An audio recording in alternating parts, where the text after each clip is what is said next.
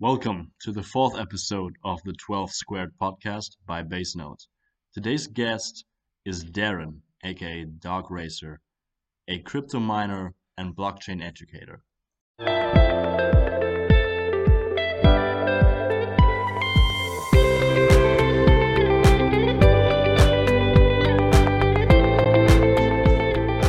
Welcome to this week's episode of the 12squared podcast. My name is Felix Sosa, and my guest today is Darin, aka dogracer.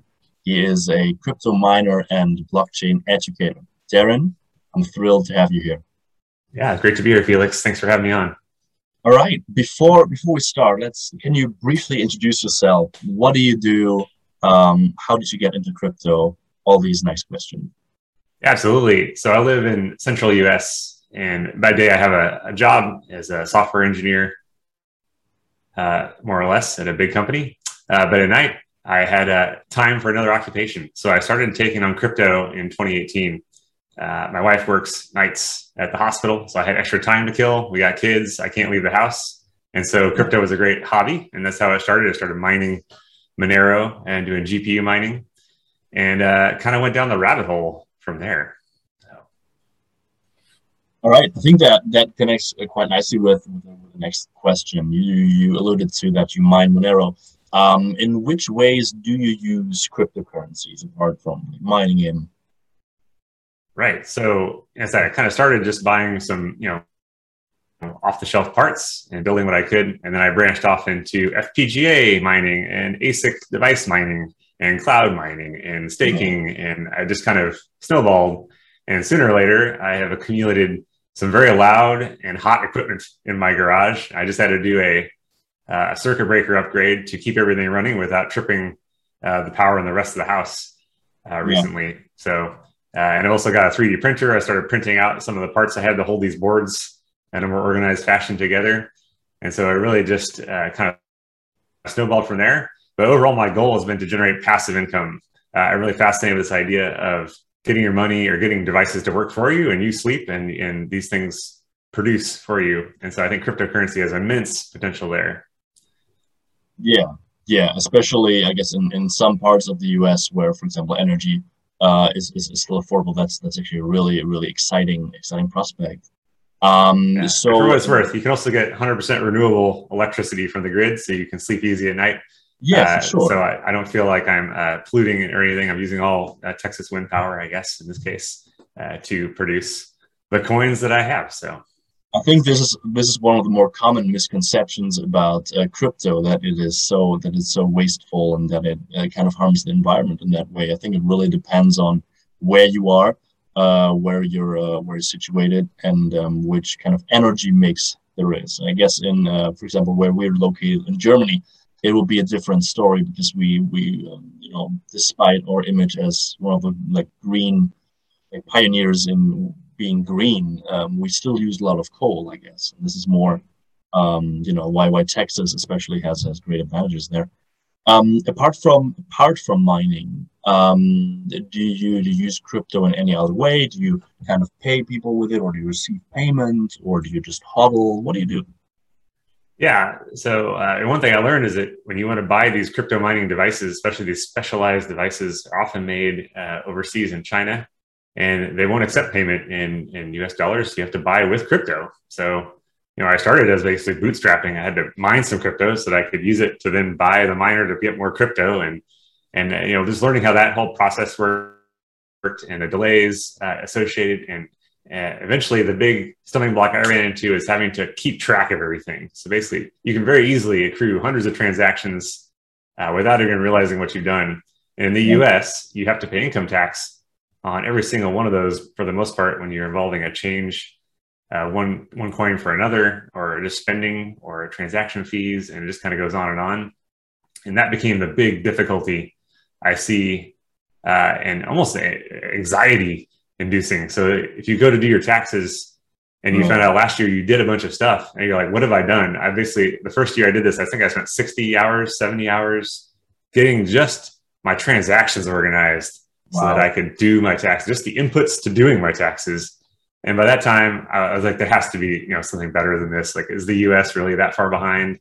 and regulation. Well, it turns out they are, but Yeah, there are ways to mitigate this, which I guess is how I stumbled across base node IO, and I thought that was interesting.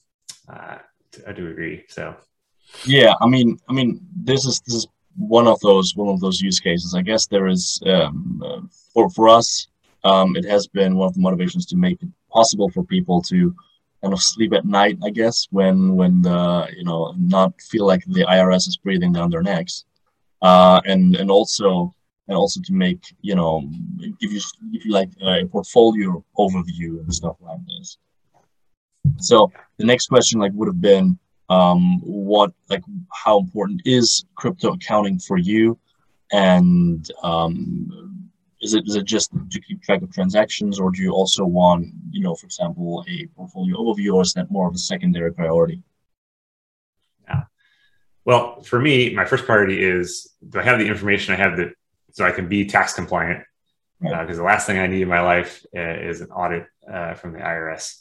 And it turns out with mining, especially, you generate thousands of these little tiny 10 cent, 20 cent transactions 24/7, right? They're just rolling in all the time, especially when you have all these different things going on. Then you get into decentralized finance on top of that.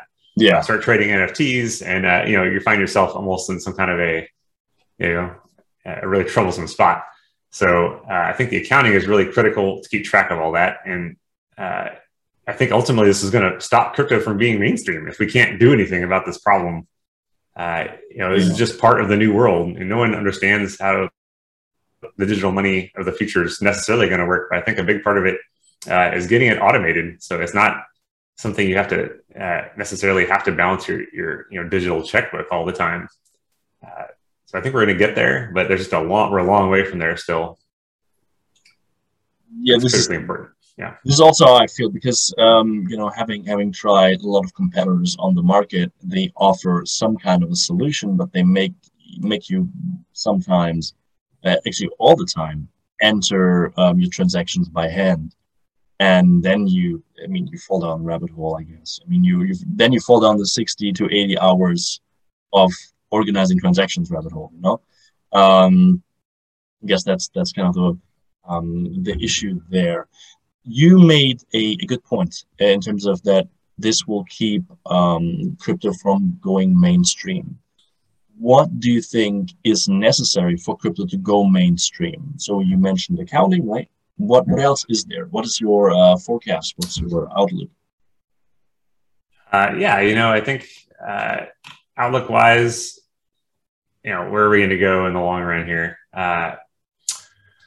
Eventually, I think solutions that are online services where that suctions in all your data and manages that, that's going to be where you want to go. Right now, I still think the do-it-yourself, manage your transactions and stuff is what you have to do. Especially if you're someone like me who's a miner, who when you go to a service and they want to charge you per transaction, and you have 4,000 transactions, you quickly could be paying more for someone to track all this stuff than you are actually making any money. And that's no good. So I feel like this do-it-yourself approach is probably what we have now in the community. And so I wrote my own. I open sourced it because I felt like, hey, the community needs this, and I would like to make my own crypto business successful someday. But right now, this is just a huge barrier. So I went and open sourced my spreadsheet based stuff. And if you want to copy paste your transactions and track all that, now there's a way to do it. I felt like there was a gap where you don't have to pay money now if you don't want to. You can go to my tool on GitHub, and you can use that if you want. But I think ultimately people are going to want to have someone do this for them and pay someone for that service. And I think of that, along with the general move to a more environmentally friendly technology, proof of stake, probably across the board. Yeah. I think all the currency we use day to day will have a digital equivalent. If it's central bank digital currencies or what not.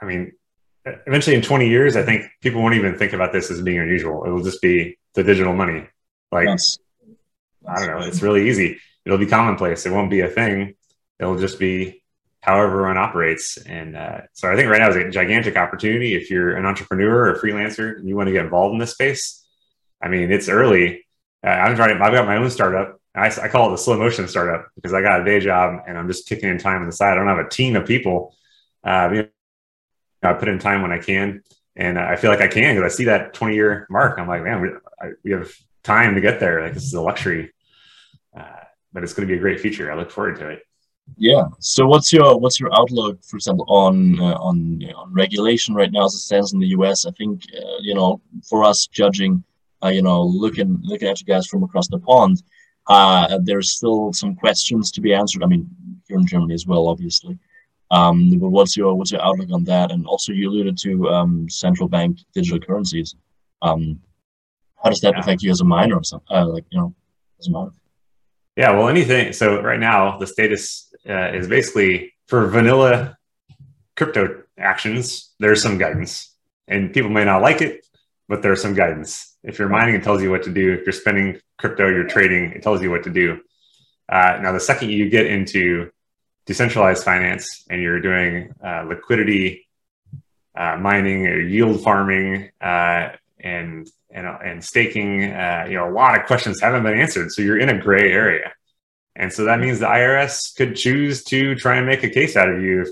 Probably not the average person, but if you're like, a Jack Dorsey at Twitter or something, I can imagine them trying to make a case out of you and prove out some of this law. But they're going to have to regulate this stuff. You're going to need something, an organization like the SEC to come in and lay down some rules. And that'll take some will that just isn't there yet. Though I think there are signs that the U.S. government, anyway, is getting closer. They have a big bill going soon, which actually is going to make things worse. Where they realize that, they can actually make some tax revenue from this crypto thing. Maybe it's not quite a fad. It's going to go zero tomorrow. Maybe we can actually pay for some things we want, services for the country. So I feel like the environment is like getting to the right temperature where you can start actually making those regulations, but I think it's going to get worse before it gets better. They talked about adding some extra taxing reporting requirements. That's just going to pour more cold water on the U.S. crypto investment, I think, and probably just put the U.S. behind the rest of the world. Which U.S. people hate to hear, but it's true. We're going to fall behind if we can't get out in front of this a little bit. Yeah, exactly. I mean, Germany is probably not the country that will overtake you guys real quick, but I mean, there are other countries out there, for sure. That's pretty much the questions that I have. Would you mind telling the listeners where they can find you? Where are you active? Where do you what are the channels that you're active on? Absolutely. So some of what I said interested you, and you want to try out this open source Google spreadsheet add-on. So it's called HODL Totals. If you're in the US, or if you're not, you can use it to track your cost basis and keep track of your transactions. I have information on that on hodltotals.com. It's HODLTOTALS.com. And I'm most active in Discord. So we have a Discord channel associated with HODL Totals to answer questions when people run into issues there. So I implore you to join our Discord. I'm on a whole bunch of Discord channels for all the projects I care about and follow. And I'm hoping soon to be launching an online school and doing some education outreach. So I kind of got my YouTube set up going. And now I've had, tens of friends ask me, how do I get started with crypto? What do I need to know? What are the big issues there? How do I not fall into the bear trap or get scammed? And so I've been sharing information. I feel like I want to make that more public now and offer that as a service that I hopefully can make money from eventually, selling some sort of online content. And so if that's interesting, you join the Discord. Eventually, I'll let you know when that's ready.